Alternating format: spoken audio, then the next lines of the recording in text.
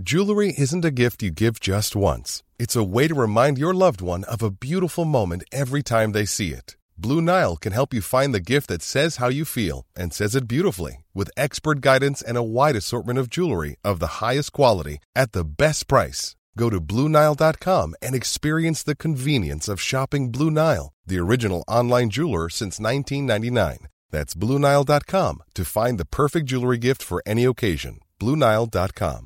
I'm Sandra, and I'm just the professional your small business was looking for. But you didn't hire me because you didn't use LinkedIn Jobs. LinkedIn has professionals you can't find anywhere else, including those who aren't actively looking for a new job, but might be open to the perfect role, like me. In a given month, over 70% of LinkedIn users don't visit other leading job sites. So if you're not looking on LinkedIn, you'll miss out on great candidates like Sandra. Start hiring professionals like a professional. Post your free job on linkedin.com/people today.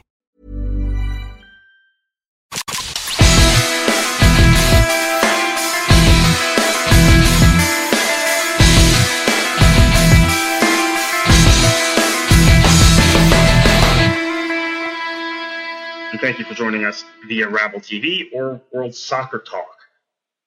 We've had so many things going on: FIFA scandals, resumption of domestic league plays in Europe. A lot of talk about the coach here in the United States, Jurgen Klinsmann. We've talked about that subject over and over again on Divers and Sheets. MLS is about to enter their playoffs. I'm in a bit of a down mood today because the Fort Lauderdale Strikers, the team I support in the second division of North American soccer, the NASL, they didn't get the result they needed last night to make the postseason, though they still have a shot at it, certainly. They still control their own destiny, actually, but the schedule coming in is very difficult for them. So a lot going on. But there's one thing that seems to be overriding everything else. And I'm not talking about Jurgen Klopp, although that is a close second. It's the continued discussion and behavior of Jose Mourinho, the Chelsea manager, the Chelsea boss, the former Porto boss, the former Chelsea boss, part one, Inter, and Real Madrid. Chelsea won the Premier League title last season. They've won 4 Premier League titles in their history. 3 of them were Jose Mourinho-led teams. But I think it's very important to note that Mourinho has a short-term effect everywhere he goes. And we're going to get into that tonight. We're going to get into the cult of personality and how it's impacting Chelsea Football Club, how it's impacting the players that play for Jose Mourinho, how it's impacting the media that covers Jose Mourinho and Chelsea Football Club in the UK and globally, and how, in fact, it's impacting the careers of some of those players that currently play for Chelsea Football Club, including Eden Hazard, who by most standards is a world-class player, but he hasn't been playing like one recently. And what's next for Chelsea and Mourinho? Or what's next for Chelsea after Mourinho? Maybe a more appropriate question, but we'll get to all of that today. So Jose Mourinho is a master of mind games. That's what he does. That is how he shook up English football when he arrived in 2004. He was able to beat Manchester United in the Champions League. Probably has an American to thank for that. That was Tim Howard. Goalkeeping error. But he beat Manchester United in the Champions League at Porto, did his little touchline dance, if you want to call it that, and was the flavor of the month. And he got hired by Chelsea, became the flavor of the month and the flavor of the year. We had things like Special One TV. We had the media fawning all over him in Britain. We had genuine sadness. News stories that ended up becoming editorial commentary and obituaries when Mourinho was sacked by Chelsea in 2007, about a month into his 4th season at the club. He had won 2 Premier League titles. He had won 2 FA Cups. He had won a League Cup. Pretty good record. And when he left Chelsea in 2007, he had some very distinguished players leading players in English football that genuinely were ripped emotionally. John Terry, the captain of Chelsea Football Club. Captain, legend, leader. That's what Chelsea fans like to say about John Terry. He was devastated by Mourinho's departure.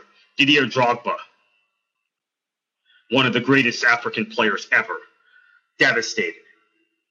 One of the greatest goal scorers we've seen in the Premier League. One of the most lethal goal scorers. Frank Lampard, best goal-scoring midfielder in the history of the English game, or at least in the history of the Premier League era, was crying, devastated by Mourinho's departure. We're going to talk a little bit about how all three of those players may feel about Mourinho today in 2015 later in the show. Remember, JT, Drogba, Lampard, the big three. The three players that ran Chelsea Football Club in the absence of a strong manager after Mourinho departed. When they went through Avram Grant and Scolari and Hiddink and Ancelotti, who was a player's manager. Then AVB took over the club. That core rebelled, those three guys. And, of course, Roberto Di Matteo, a former teammate of both JT's and Frank Lampard, was appointed. They supported him. Not sure they were thrilled when he was sacked and replaced by Rafa Benitez. But I think it's important to note that those guys, they have a very different view of Mourinho Mark II than Mourinho Part 1. And that's part of what I want to get into today. Because the Mourinho discussion in 2015 is different than the Mourinho discussion in 2007. And that's because Jose's done it to himself. So he leaves England, right? Goes to Italy. Wins the treble with Inter in 2010. That was a great achievement. I would not take that away from him. And he is a winner, but he irritated the Italian media with his whining, his narcissism, his complaints about referees. Went to Spain. Once he went to Spain, they made him want to. The media there made him want to run back to Italy, in fact, because the Spanish press never liked Mourinho. The Catalan press derided him as the translator. I feel bad for him for that. He was the translator for Sir Bobby Robson. Translated English to Spanish, I believe. Maybe Catalan, English to Catalan. Definitely translated for Sir Bobby in Portugal from English to Portuguese. And he either did English to Spanish or English to Catalan, maybe both. I'm not sure. Barcelona as a football club has become, they've always been part of the Catalan movement. But now, as I was talking about with fellow media member last night at the Strikers game, it's now kind of off the charts. Their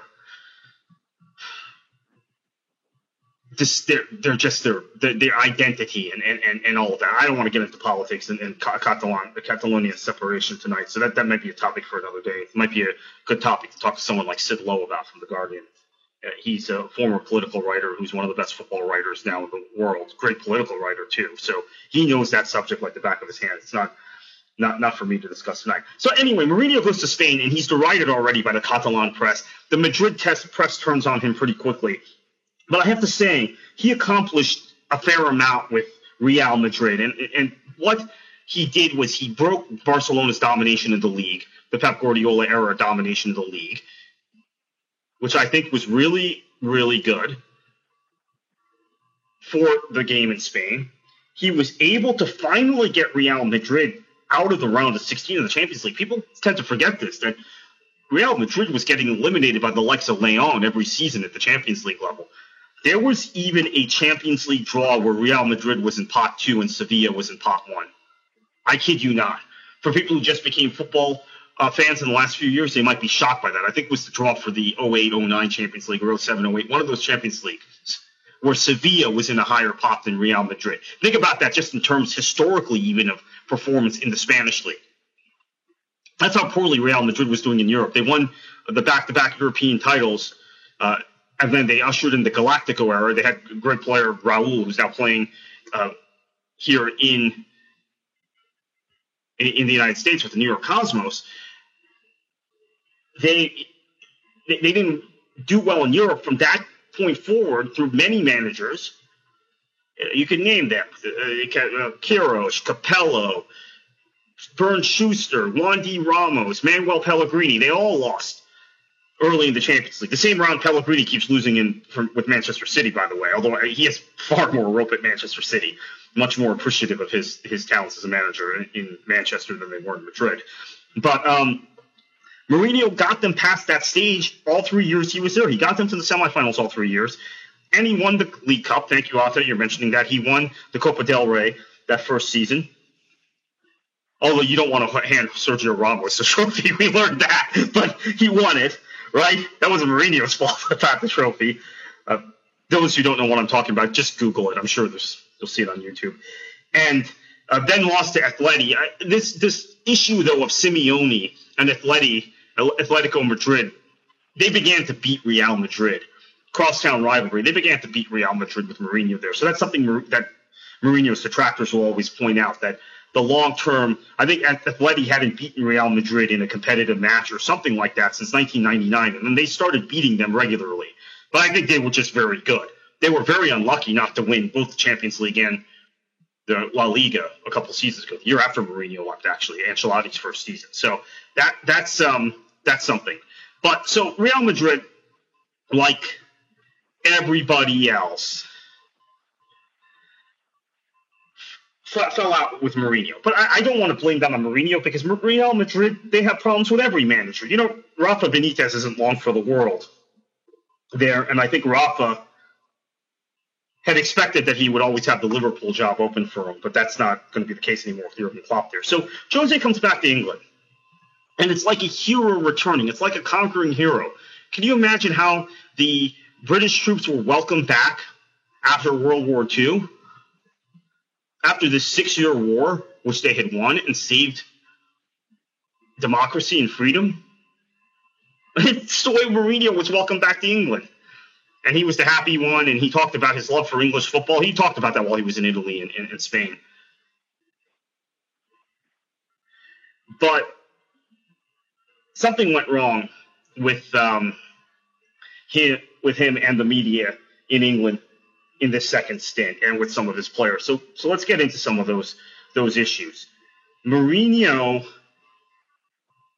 began to lose the media when he called Arsene Wenger a specialist in failure in February 2014. Ill-advised comment. Wenger is prickly, he's difficult, he's arrogant, but he also has an incredible amount of respect and credit in England. May not have that in the rest of the world. I don't know if people around the globe see Arsenal as this kind of gigantic club. They are, but I don't know if the media on the continent respects Wenger and is as deferential to Wenger as the English press is. But I mean, Arsene Wenger has now been in the Premier League for 20 years. He's an institution. So Mourinho coming back into the league and chiding Wenger, there were certain people in the media who checked out on Mourinho at that moment. Most people didn't, but there were a few that did. I would include John Cross from the Mirror as one of them. I think at that point he began and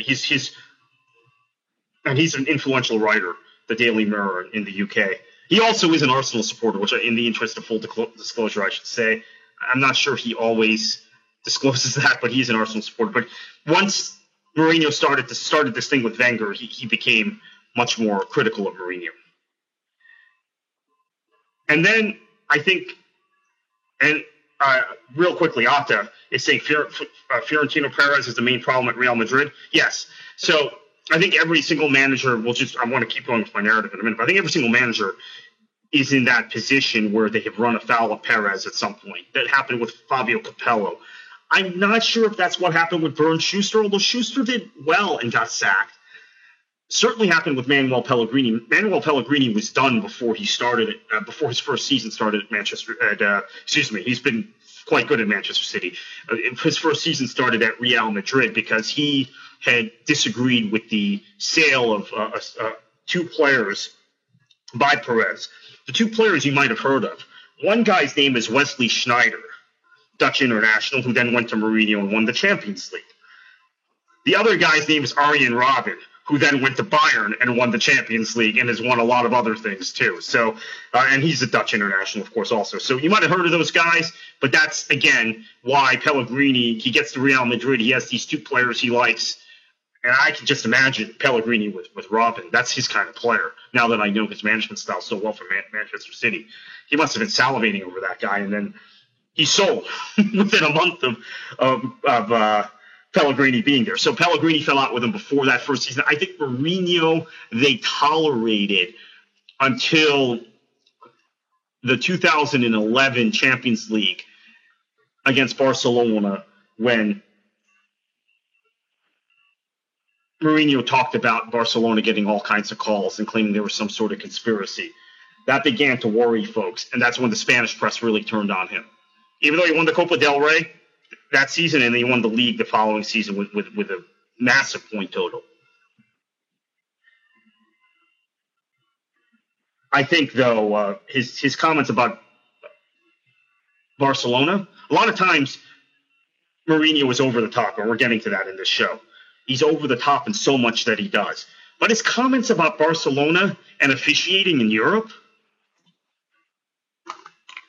I can't argue with him. It's just the way he presents himself. I mean, there's a clear pattern of Barcelona getting calls, starting with that game against Chelsea at Stamford Bridge in 2009 in the semifinal second leg, and then going on to the following season against Mourinho's Inter, where Inter still beat them.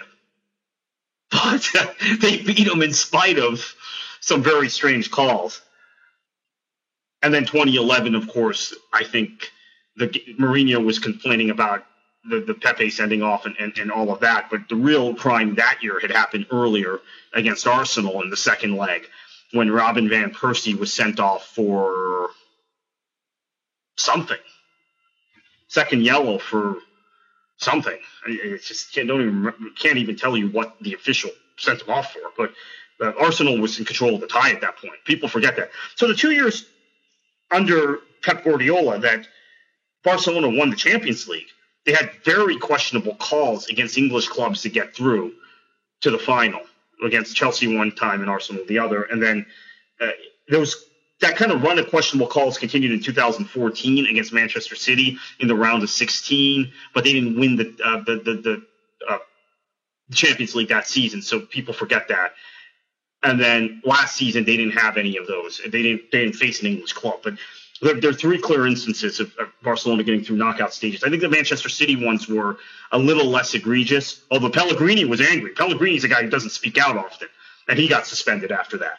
So that's one thing Mourinho and Pellegrini might have in common. They don't have much style-wise in common. They don't like one another, but they both feel like Barcelona gets calls. So it's probably true that Barcelona gets calls if those two guys agree on it. And Wenger agrees on it too. That's right, because he said it also. So the guys, I think that's a universal statement, universal acceptance from these managers. So anyway, getting back to Mourinho in England. So February 2014, he says this about Wenger. Then he starts attacking the officials. Chelsea, there has been a narrative about Chelsea in the 2013-2014 season that Mourinho inherited Benitez's team, or the team that was built by Di Matteo and AVB and Hemelu, the football director. He didn't really have the team he wanted, so it was a wash that season. But the reality is Chelsea was in control of that title race and flushed it down the toilet and allowed both Liverpool and Manchester City in. And then by beating Liverpool, handed the title to Manchester City. But they were in control of that title race. They lost to Aston Villa, who was fighting relegation. That was the game where Mourinho mocked the officials and talked about the officials having I think Mike Dean was the official, how he had a fantastic performance and need to applaud that, being very sarcastic, and got in trouble with the FA for that. And then they lost. They dropped points to Norwich City, who was relegated that same day, I believe, or maybe the next weekend. They lost to Sunderland at home. That was the first home loss at Stamford Bridge Mourinho had ever suffered in the league. Sunderland escaped relegation because of that result. And they lost to Crystal Palace at Selhurst Park in that stretch. So they took all 6 points off Manchester City. They took all 6 points off Liverpool. They took 4 points off of They took 4 points off of Arsenal, took 4 points off of Manchester United that season. They're rivals for the title, and yet they finished third and flushed the toilet down the drain because of those other results. So some people give him a pass, others don't. Kyle Martino of NBC Sports here in the United States doesn't give him a pass for that season, and I think Martino is one of the best guys to listen to about Mourinho. He's very, very, very on point about Jose. So they don't win the title that year, but he gets away with it. That summer he brings in Fabregas. Wenger didn't want him back. Wenger is convinced that Aaron Ramsey, Jack Wilshere, some of those guys are better than Fabregas. Wilshere's always hurt, but Ramsey, I think at this point, is a better player than Fabregas, personally. I didn't think that last season. I think he is now. And then they brought Matic back. Robert, you're right. They lost to Stoke also in that stretch. And then they had lost to Newcastle a little earlier. But yes, Mourinho has never beaten Newcastle away from home. That's the one club he's had enormous problems with in his Premier League management career. And I would also point out when Kevin Keegan, Newcastle legend, managed Manchester City, he didn't beat him either. He didn't beat Manchester City when Keegan was the manager. He didn't beat Manchester City until Stuart Pearce had taken over. So he has a thing with Newcastle and Geordies and Kevin Keegan. So it's just a strange thing. They're very lucky to even get a draw against them this year against McLaren. So at that point, Mourinho, he gets this kind of clean slate, but some of the media has already turned against him for the things that he got charged with by the FA, and also the comment about Arsene Wenger being a failure. Oh, and Robert C. is reminding me the little horse comment too. That was that same time, right? That he was a little horse, and the big horses were Arsenal, Liverpool, and Manchester City, and Pellegrini mocked that little horse comment. But also, what was also very interesting during that period of time was that was when I think he lost guys like Kyle Martino here in the American press. I remember Martino just thinking that was hilarious, that he would say Chelsea was a little horse against Liverpool, especially, who hadn't spent that much money, or had spent money, but a lot of those guys that they'd spent money on, the Downings and the Andy Carrolls, had been moved on already. I mean, really, they were surviving that season on Sturridge, who Chelsea gave up at a very low fee. Suarez, who they paid a lot for, but was worth a lot more than they paid for, right? And they got a lot more back for him. And Raheem Sterling, who they had bought from QPR as a young player, as a teenager, and who was still a teenager at that point. Those were really the three guys that were spurring Liverpool on, and they didn't cost a lot of money, relatively speaking. So that summer, he goes out and spends money. He gets the guys he wants. And they come out of the gates flying. They don't lose a game until they lose to, guess who? Robert C. knows who. Newcastle in December. They didn't lose a game last. Think about this. Manchester City, people are saying, are going to win the title this year. They're pretty sure of it. They've already lost 2 games. Arsenal, the other team that's going to challenge them, they've already lost 2 games in the league. We're in mid-October. Last season, Chelsea didn't lose a game until December. And we were talking about maybe invincibles. So they didn't lose a game until December, but then things began to go kind of badly. They drew this game against Southampton. Mourinho made some strange comments again. They lost the game to Spurs on New Year's Day. Man City caught them in the table, but then African Cup of Nations came around,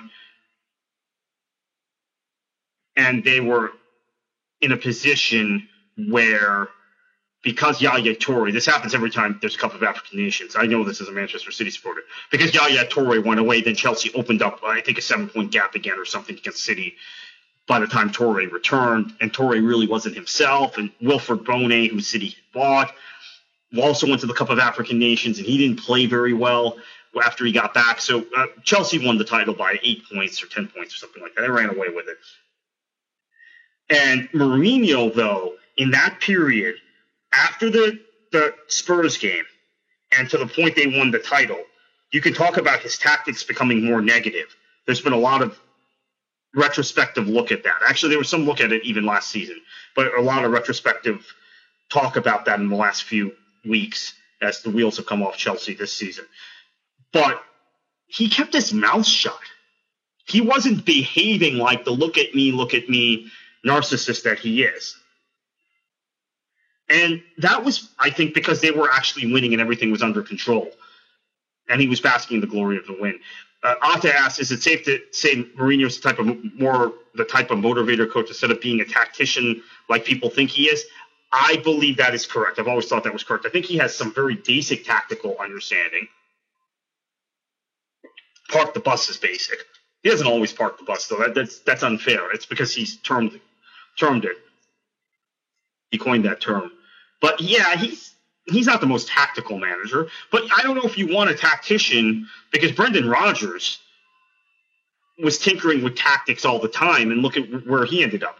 And I have to say, among people may not realize this, a lot of people weren't watching soccer at the time, the United States is really, our national team has had one really interesting tactical manager in my lifetime. And that was Steve Sampson. And you saw how it ended up for him. And it ended up badly for him because he was tinkering with the tactics and decided to go with a formation that no one had ever seen in world football going into that World Cup in 1998. And guess what? The United States, you can go back and look at the statistics. The United States kept the ball even against the likes of Germany and a very good Serbia team in that World Cup. But lost all 3 games, finished 32nd, and he got the sack. But he decided to go with a formation that included 6 midfielders because he had Claudio Reyna and Tab Ramos, both of these kind of very good creative midfielders, and he had to get Joe Max Moore on the field, who was one of the best hybrid players in the whole in the U.S. that the U.S. has ever produced. And he wanted to get Ernie Stewart on the field too, so he had to go with like this attacking heavy, strikerless lineup with 6 midfielders. Although now we've seen teams do that in world football, but in 1998 it was crazy. So you don't always want tacticians. I give the Steve Sampson example a lot. But the flip side is I don't want a manager like Klinsmann who knows nothing about tactics either. But we've already talked about Klinsmann on this show. We don't need to talk about him anymore this week. There's got to be a happy medium between Sampson and Klinsmann somewhere. That happy medium, I think, is Bob Bradley. But Bob Bradley, I guess, is not going to have this job again. So anyway, he wins the title. Everything's fine, right? And then this summer, he gave players more time off. I don't really think that was it. I think he began to panic when he saw some of the money that other teams were spending. Manchester United, Manchester City, even the likes of Crystal Palace bringing in Johan Cabaye, a player I think Mourinho probably would have liked, honestly. I think that's a useful player for Chelsea. Shaqiri went to Stoke. Mourinho even said very openly, I wish I had been able to sign Max Gradel, who went to Bournemouth. So not able to do that. So now what's happened? He started playing with the media. The Eva Canero thing we talked about for now it seems like months. I guess it has been 2 months. And his treatment of Chelsea's medical staff. We've talked about that, and then we talk about everything, the excuses, the kind of delusion. Because what would happen is after every match when Chelsea was outplayed, Mourinho would say his team played well. And then that 7-minute rant, there's been something after every game. So here's what's going on now that I want to talk about and get some of your input on. He has managed to make himself the center of attention after every match. He has tried to take some sort of role, or at least become this heroine where everybody feels sorry for him and for his team. He has now lost a dressing room. I think the Eva Canero thing, she's a medical doctor. She was probably close with a lot of the players, especially the ones who get hurt all the time, which there are some of them on that club, and probably with the captain, JT, John Terry. I think that helped. That contributed to him losing the dressing room. It's pretty clear that his method of calling players out in the media isn't working anymore. I saw a comment earlier, I think it was either from Robert or Atta, saying that maybe it's younger players who have a different mindset. Yeah, I think maybe that's some of it, but I think a guy like Hazard is probably very different than the kind of guys he had the first go-around, although he did have Arjen Robben, who's a very volatile player, but he never had to call Robben out, I guess. I'm trying to think. Maybe he did, but whatever the case, he has lost his dressing room. So let's talk about those three guys again. JT, John Terry, the captain, he and Mourinho clearly are not getting along anymore, and he's a guy that it seemed like would go to his grave for Jose Mourinho. Frank Lampard was not given a proper send-off by the club. He played his last game at Stamford Bridge, didn't realize it would be his last game, and was released. He ends up getting a send-off and a hero send-off from Manchester City, who he played one season for the following year and carried off the pitch and all those things. So that was a proper send-off for Lampard from English football, but wasn't really the club he spent 14 seasons with didn't give him a proper send-off. And then there's Drogba, who did get a proper send-off, but I'm not sure Drogba felt like he was used to the best of his abilities last season. And seemed a very hungry player when he came to Major League Soccer. Montreal's in the playoffs because of him. Montreal might win the MLS Cup because of him. Although it's tough. It's tough to say they would because they don't have one of the better teams in the league, but he's hot and he knows how to score in big games. Robert C. asks, do you believe that taking the spotlight off the players and putting it on himself works? It did for a while, but I think now the media has turned on him. The media thinks he's becoming a buffoon. He's becoming a clown. I think the short knives are out for him in the English press the way they were in the Spanish press and the Italian press, which gets me to my next point. And once we get to that, you might see where this whole discussion goes. But first, I want to thank our sponsor, Rabble.tv. If you're enjoying this episode of Divers and Cheats, it's time to give a shout-out to the sponsor who made this entirely possible, Rabble.tv. If you're not familiar with Rabble, it's a completely new way of experiencing sports on TV. The concept is simple. The next time you want to watch your favorite soccer team on television, but you're tired of the announcements because you're biased against your team, or simply aren't that good, press the mute button and then head on over to Rabble.tv to listen to a real fan's audio broadcast of the game. I find I have to do this a lot. There's been a couple, Ata, who's contributing in the comments. There are a couple of times there have been Turkish teams recently playing on television, and I have to mute the announcers. And great, Ata's set up a Rabble. This is fantastic. And just listen to that. Commentary has been much better, quite frankly. If there isn't one available, you can create one. Switch on your mic, call the match. You can sign up for free and try it today. You can sign up with your Facebook account, your Google account, your Gmail, Google Plus, or your Facebook account, or Twitter account, or just create a username and password. So they make it very easy for you. With Rabble, you can listen to broadcasts on your desktop through your iOS app and now through your mobile browser, which is really cool. I've been doing that, actually, games. I think I'm probably going to do that again at the Tampa Bay Carolina game on Saturday. If someone's doing a Rabblecast of the Strikers game, so I can keep my ears open for what's going on in the Fort Lauderdale game. Those of you who don't follow NASL, this is big. Fort Lauderdale and Tampa Bay are rivals going back to 1977. Obviously, there was a big break in the rivalry when after the Rowdies folded in 1993, the original Rowdies, but continuous rivalries from 77 to 93, and then again now since 2010. And they're fighting for the last spot in the NASL postseason. So it's going to be epic these next 2 weeks. Plus, you can join in the conversation by posting your questions or observations in the comments section.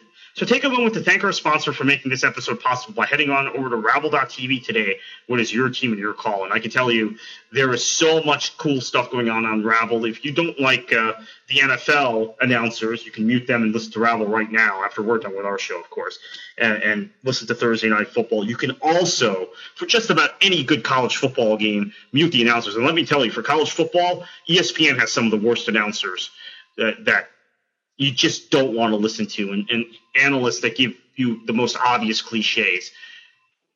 And then when college basketball season comes around and you don't want to listen to Dick Vitale, go ahead and mute it and listen to Rabble instead.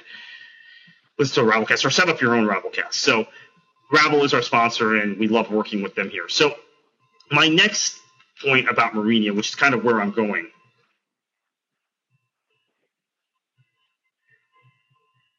I think Chelsea has spent so much money.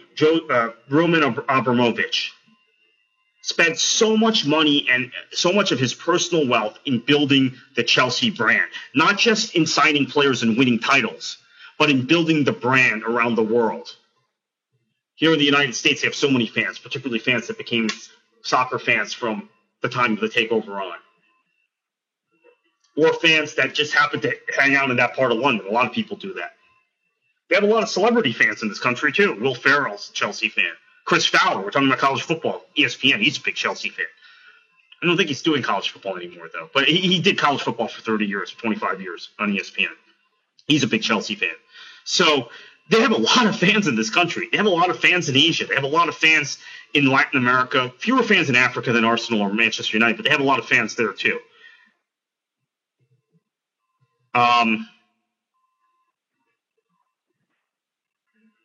Yeah, Robert C. is making a point about Drogba, which I agree with. They did give him the parade, but that, of course, was not when Mourinho was the manager. And then they did give him the proper moment at the end of last season. He's the one who got it. And I think Terry's going to have to get it, even though there's strained feelings. But Lampard didn't get it, and Lampard has made it clear to some journalists here in the United States he's not really interested in going back to Chelsea at this point. It was awkward. He got it. Gus Johnson's a Chelsea fan, too. Thank you. I knew that. I forgot that. He didn't think he would get that kind of send-off from Manchester City, but Manchester City gave him that send-off because he hadn't gotten it at Chelsea. So, and he was very emotional about that. But my point is, the Chelsea brand, I think, which there's been so much capital in building up and making it into this likable club, and this club that has really kind of likable players. In Africa, you've got Drogba, who's just this institution, this legend, transcends warring parties in a civil war in Cote d'Ivoire, transcends political ideologies. Someone that everybody likes. Everybody likes Drogba. You had Frank Lampard, who was one of the most intelligent and thoughtful English footballers of my lifetime. I'm saying English footballers. There's some very other thoughtful, and Thierry Henry's a very thoughtful guy. Vincent Kompany is known for being very thoughtful and well-spoken. But among English players, it's maybe some of their backgrounds. They're not the most articulate, thoughtful guys, but Lampard is. So a guy like him, Joe Cole was a very likable player for many years. I think people loved Makelele. People loved Michael Essien. They were just a core of Chelsea players. So Chelsea became this very popular global brand. And now Mourinho is making Chelsea toxic to a lot of people. Mourinho is making Chelsea completely unlikable. In fact, it's very funny. I have a lot of friends who resent Manchester City coming into all this money here in the United States. And they know I was a City fan before the takeover. So they're fine with me being a City fan, but they really don't like Manchester City. They don't want Manchester City winning anything because of the money. And now that Mourinho was back at Chelsea, even that first year he was back, it's like, oh gosh, we're hoping City wins the title because we don't want Mourinho getting it. Now I think some of them might have wished Liverpool had gotten it in retrospect, but they didn't want Mourinho getting it. And the same thing last year. All these people who have condemned City, pulling for City because of Mourinho. It had nothing to do with Chelsea and their spending. It had to do with Mourinho specifically. And then I'm seeing it again this season. He's the pantomime villain, but he's even losing some of his supporters. I think Chelsea is less marketable as a football club because of him. Because, look, I don't think Mourinho was ever seen as Real Madrid or Inter. But he's seen as Chelsea. The players have took on his personality for a long time. The players behaved like him for a long time. The supporters began to behave like Mourinho. There was a kind of a cult of victimization in the club. And now everybody realizes that just was kind of silly in retrospect. So that's I think it's one of those things where Roman Abramovich now has to think about Chelsea's brand and all the money he's put into it and the damage Mourinho is doing. Now, there's always a post-Mourinho period that will come at some point. I'm thinking it comes very soon. So, Jose just drew the Champions League game against Dynamo Kiev. Not a terrible result. They probably get out of the Champions League group. They're not going to win their group probably, but they'll probably get out because they're in a soft group. But let's look at the Premier League. They go to West Ham, who's a much better team than they are right now, this weekend. I think they might lose that game. They've had trouble with West Ham in the past, as some of you know. Then they play Liverpool and Jurgen Klopp. This is so tasty. At the Bridge. Klopp is the anti-Mourinho. Liverpool is the anti-Chelsea as a club. I mean, it's so many storylines there. I think they might have a problem in that game, although Liverpool doesn't look good. We saw them today against Rubin. They were fortunate to get a draw against the 10-man Rubin team. So that was a bad sign for Liverpool, but that's an interesting game. Then they go to Stoke, managed by former Chelsea FA Cup winner Mark Hughes. I think they might lose that game. So they're in a position now where you look at their upcoming fixtures. Yes, after Chelsea-Liverpool is on Halloween, which is going to be great. You look at their upcoming fixtures and you think he might be gone by the next international break based on results. Not to mention all this other stuff we're talking about. I think he's lost the dressing room. I think he's lost the reputation of the club has been damaged. The Eva Canero thing has taken a massive hit on Chelsea's reputation. And I think we're looking at a situation where Chelsea are going to want to move on at some point. Gab Marcotti, who knows this club really well, and Robert C. says he's seen it happen in his local pub. Non-Everton and Crystal Palace fans cheering for them when they scored versus Chelsea. Yeah, I see it happening all the time now with Chelsea. I mean, if Chelsea wanted to be this hated kind of, to use an American sports analogy, this Oakland Raiders-like club, well, yeah, then Mourinho's your guy. He's doing a great job of that. But I don't think that's what Roman Abramovich wanted. That's why you got rid of him the first time, probably. Although Mourinho didn't have this effect the first time. Although there were some people who couldn't stand him. So I think what's going to happen is, at some point, Gab Marcotti, who's as close to Chelsea as about any reporter, has said that the thing stopping this from happening is the buyout. And that he thinks it won't happen for a while because of the amount of money when Mourinho was given the contract extension. But I think it's going to happen at some point.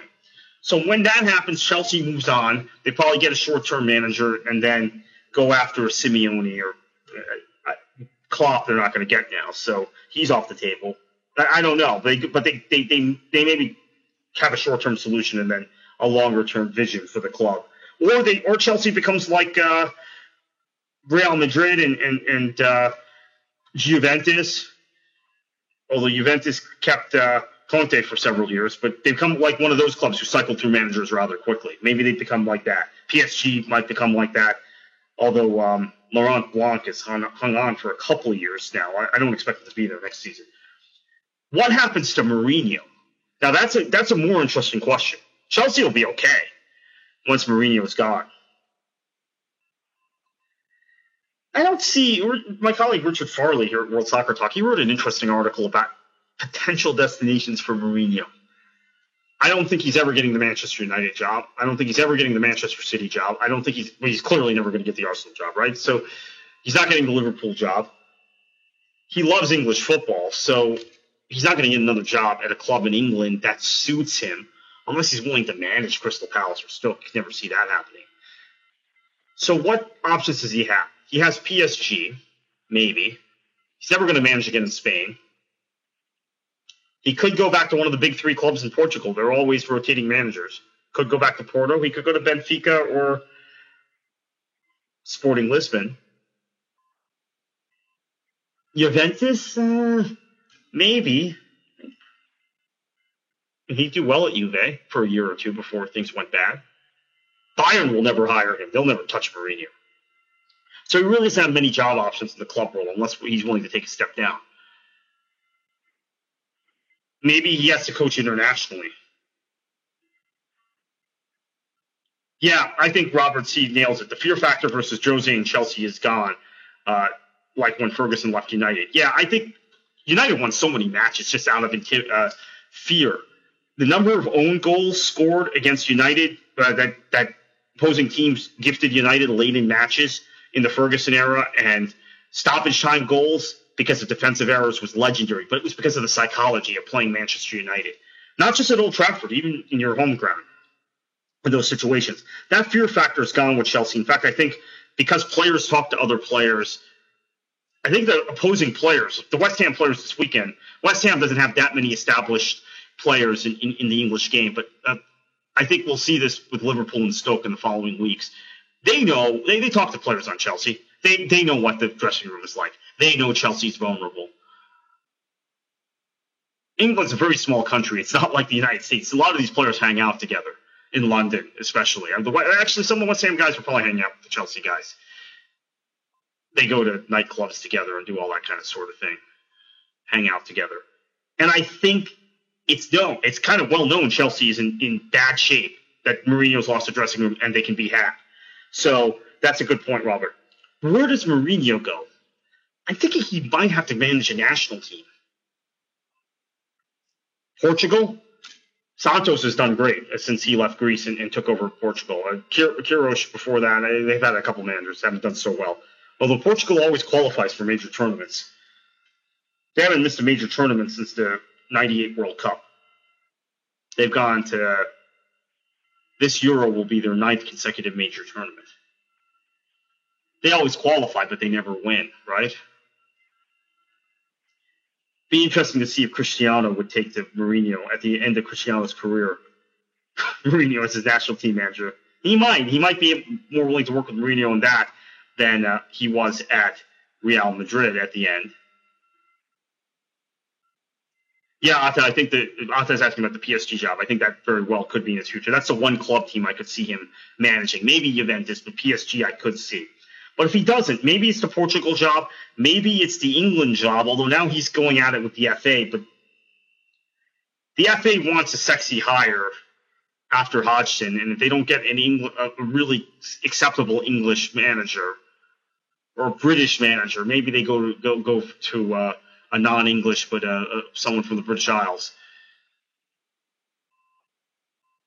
They could actually make, if they don't find that guy. I think Eddie Howe might be the right guy, but I don't know if they'll go with such a young manager. Maybe Mourinho. That makes England. So here's an interesting thing about England. We're getting close to wrapping this up, but here's an interesting thought about England. The fear factor that Robert talked about with Chelsea and Mourinho that's gone. I think there would be in international football, if Mourinho managed England, a little bit of a fear factor of England. A little bit of psychology of again, when you face England. That little bit of edge that England might need that they never have in international tournaments. That little bit of moxie and strut that they need. Maybe Mourinho would work there. My colleague Richard Farley also mentioned the United States national team. Yeah, Robert, you're right. Jose does really want to win the Champions League one more time, and that might be at PSG, but he might not get another opportunity. There is no way Mourinho would manage the United States national team the way the USSF is currently structured, so we can kind of eliminate that possibility. I mean, I think it's unfortunate. The United States is not going to attract a good manager in this current setup. That's the bottom line. So that's why maybe it's not a good idea to get rid of Klinsmann. Klinsmann's a great motivator. You know, he's a great rah-rah guy. Kind of maybe a weaker version of Mourinho. Well, actually, no, I'm not going to compare the two. Mourinho has won everything in the game. Klinsmann hasn't won anything. As a coach, he's won a lot as a player, but hasn't won anything as a manager. Could not even reach the final of the Gold Cup in 2015. Lucky. The U.S. is lucky they won their group in the Gold Cup in 2015, actually. Should have lost that game to Haiti. But anyway, so I'm not going to compare him, but I think Mourinho, he's not going to be able to work under someone like Sunil Gulati and the kind of setup the United States has. Could Jose come to Major League Soccer? You know what I think MLS needs to do? The technical and tactical coaching in MLS is not good enough. And for every Bruce Arena, you have like 3 guys. Robert C. mentions Ajax. I don't think that's anymore a big enough club for him. It was, obviously, Ajax, massive club, but not anymore. It's a selling club now, not a buying club. I don't think MLS can keep going this way without bringing in some more technical and tactical managers. It's a tough thing, though, because when people ask me who are starting second division teams, ask me about NASL, I advise them to hire an American coach or a coach that knows the United States. When I say an American coach, I don't mean – I think of like Peter Novak as an American. I think of Robert Warzia as an American because these guys have been in – Thomas Rongen as an American. These guys have been in the U.S. system for so long. But guys with knowledge of the American game. Not an outsider. Jacksonville didn't listen to that, and they've already fired their coach and their owners going around telling people, oh, we need to hire a coach that knows the American game, and it's not going to sign a foreign coach. I agree with that. But I think MLS is at a point now where you need some tactical managers and technical assistants. What I would like to see is we had a David Beckham rule in MLS. I want to see a Jose Mourinho rule. That's what we need. Major League Soccer needs a Jose Mourinho rule. Maybe not specifically Mourinho, although he might be the most attainable target. But we need to bring guys in who can be technical directors or coaches that can deal with big personalities, bring some color to the game in the United States, shake it up a little bit, and move this league forward. In the United States and Canada, I should say. As Sir Bob Orr, my fellow Manchester City supporter, reminds me, Toronto is the one team that can get players, right? I said this on the show the other day that Toronto, to me, is still the team that should be the elite team in MLS over LA and New York because Toronto is the most cosmopolitan city in North America. It's the place more people want to live from Europe. It's a city more people want to live in North America than any other place, in my opinion. It's the coolest place. So, although it's kind of cold also in the winter when I say cool, but it's the coolest place to be, Toronto. But so maybe it's Canada. But Mourinho, we need a rule with a Jose. Yeah, Robert, I like that. Jose did that interview. I saw that with Shaka Hislop, saying that the thing stopping him from coming to MLS is that it's not the biggest sport in soccer in the U.S. But Jose can bring it to that level because he'll be in everyone's face. Look, Bruce Arena needs help. Bruce Arena's the one guy in MLS who speaks out. He's the one guy. In fact, I've been told by people who were involved with MLS in the 1990s, once this gets to MLS HQ or World Soccer Talk and Rabble, we're probably getting a phone call from the communications department there. But I'm told we were dealing with a bunch of imbeciles who wanted to Americanize the sport in the 1990s, and Bruce Arena was the guy, those first couple of years of MLS, that said, no, no, no. I'll get all my guys that played for UVA. They're all going to leave this league and go to Europe. No, you're not going to have any guys. John Harkes is not going to play in this league. Claudio Reyna didn't play in the league anyway. But, all the guys that he had at Virginia, they're not going to play in this league. So he really put his foot down. Now he's the guy who's out there saying things that are logical and make sense. Why are we playing games on turf? And if a guy doesn't want to play on turf, like Robbie Keane, there are exceptions, right? Because there's some big games they have to win. He doesn't play them. He'll do the same thing with Gerrard. He did the same thing with Beckham. He understands the sport. He speaks out about the schedule. He speaks out about these things. Now, that's a position he's gotten from winning all these MLS Cups between D.C. and L.A., winning the CONCACAF region, CONCACAF Champions Cup when he was with D.C. United, taking the U.S. national team to the quarterfinals. But he's the only guy willing to speak out. Everybody else is kind of in this culture of submission, which MLS and U.S. soccer have created through the years. Trust me, I know about the culture of submission. I've been indoctrinated at times and also pushed back against at times and slapped around. Can't step out of line. You can't say things you're not allowed to say. I think Jose Mourinho coming to the United States, if they were able to get him here, one of these teams, that would be brilliant. But, of course, MLS as a league will probably not want Jose Mourinho here. So maybe it's the PSG job, maybe it's the Portugal job, maybe it's the England job, but I would love to have him in Major League Soccer. So on that note, I want to thank Rabble.tv. I want to thank everybody for participating in the show tonight. This is a topic I'm going to continue to flesh out. We need a Jose Mourinho rule in Major League Soccer. we need to take a guy like him who has everybody checking out on him in Europe, is irritating players, has lost the dressing room, is quite frankly making a fool out of himself. An embarrassment, a clown. But we need that here because he can manage, and we need that kind of thing here. In England, it's gotten old and stale and boring. In Italy, it got old, stale, and boring. Spain never even had a chance to get out of the gates. But in the United States, we need that. And we need somebody who actually knows about tactical training, how you conduct training. Maybe he could bring a couple of good assistant managers over here. Really shake things up. So I'm all for that. So once again, I'm Carter Krishnaiyer. Thank you for joining me tonight. My Twitter handle is KKFLA737. World Soccer Talk is at World Soccer Talk. And Rabble TV is at Rabble TV. I want to thank all of you for participating tonight. We've had so many comments tonight, so many listens. It seems like this is a polarizing topic.